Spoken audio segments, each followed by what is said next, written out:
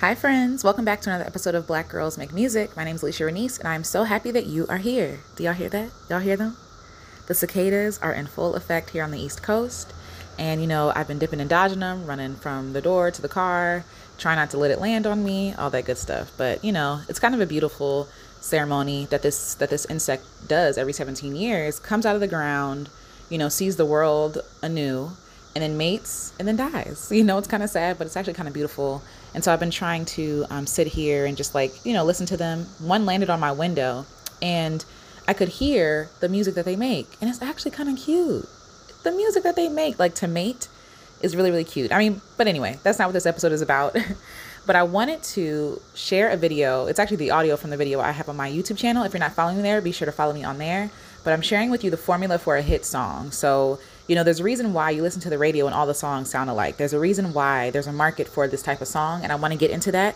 So without further ado, enjoy this episode, and I will talk to you all soon. Hi friends, my name is Alicia Renice. I am a multi-passionate creative and singer-songwriter here to encourage you to build a creative business and creative life of your dreams, whatever that dream may look like. So when you listen to the radio, you hear songs that kind of sound alike. There's something about them that seems similar to the last song you listened to, and sometimes it can feel like they all sound the same. Now, these songs are usually what people deem as hits, and so these hits, they play on the radio, and you're used to the feel of them, the rhythm of them, and I want to tell you why there's a secret formula to those songs. But before we get into that, be sure to like, share, subscribe, leave a comment below. Check out the link in my description that says Independent Artist Toolkit, and it's something to help you along your creative journey. And also for my Black Girl Creatives, the Black Girl Creative Toolkit is in the link in the description as well. Be sure to like the notification bell so you get notified when I go live and when I share new content here on the platform. So let's talk about the formula for a hit song. So like I said, when you hear the radio or even some Spotify playlists, all the songs kind of sound similar. There's something about the songs that kind of just feel like, oh, it's just easy to flow, right? And I feel like that's the point of why they deem these songs as hits. They're easily digestible. You don't have to think about how they're made. You don't have to think about working through trying to figure out what they're saying or what's going to come next. And I'm going to give you the formula for a hit song. So you ready? So here we go. So the formula for a hit song, you have an introduction of a song. So that could be the music, the instrumental. It could be someone opening with vocals, just the intro of the song that just kind of gets you primed for the feel of the song. It could be a beat. It could be something that makes you feel like, okay, we're about to do this thing, right? The next part is the first verse. So the first verse of the song is, introducing you to the kind of the theme of the song. It's introducing you to the story.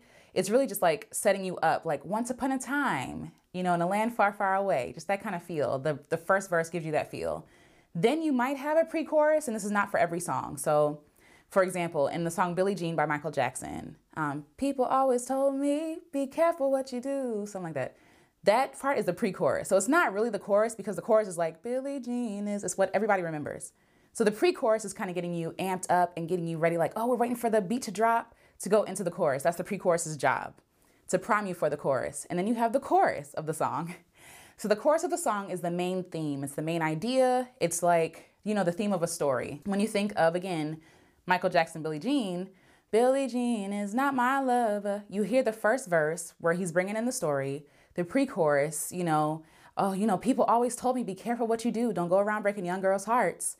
And then you go into the theme of the song where he's trying to prove his case that Billie Jean is not his lover. I don't know who Billie Jean is, but yeah, she's not his lover.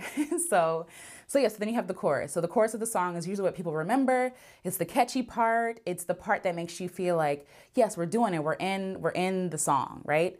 Then you have the second verse, which kind of supports the first verse, right? So the first verse was bringing you in. The second verse is bringing more tension. It's kind of bringing you along. So not only now are you in a land far, far away, but now you're at the table with the three bears, or Goldilocks. I guess Goldilocks and the three bears. And now you're oh, the tension is rising. Stuff is happening, right?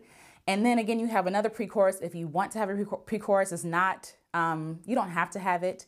But a lot of people do have it and leading you into the chorus again. So then you have, going with me, right? Introduction, first verse, pre-chorus, chorus, second verse, pre-chorus, chorus, right?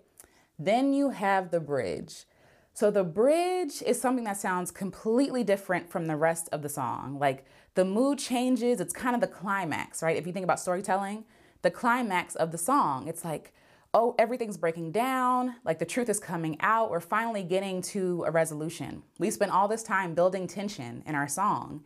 And now we're at the bridge where it's like, oh my God, it's do or die. What are we gonna do? This is really happening, right? Everything is getting big. And so you'll find that in a lot of songs. I'm trying to think of like an example. When you think of Paramore, right? You are the only exception.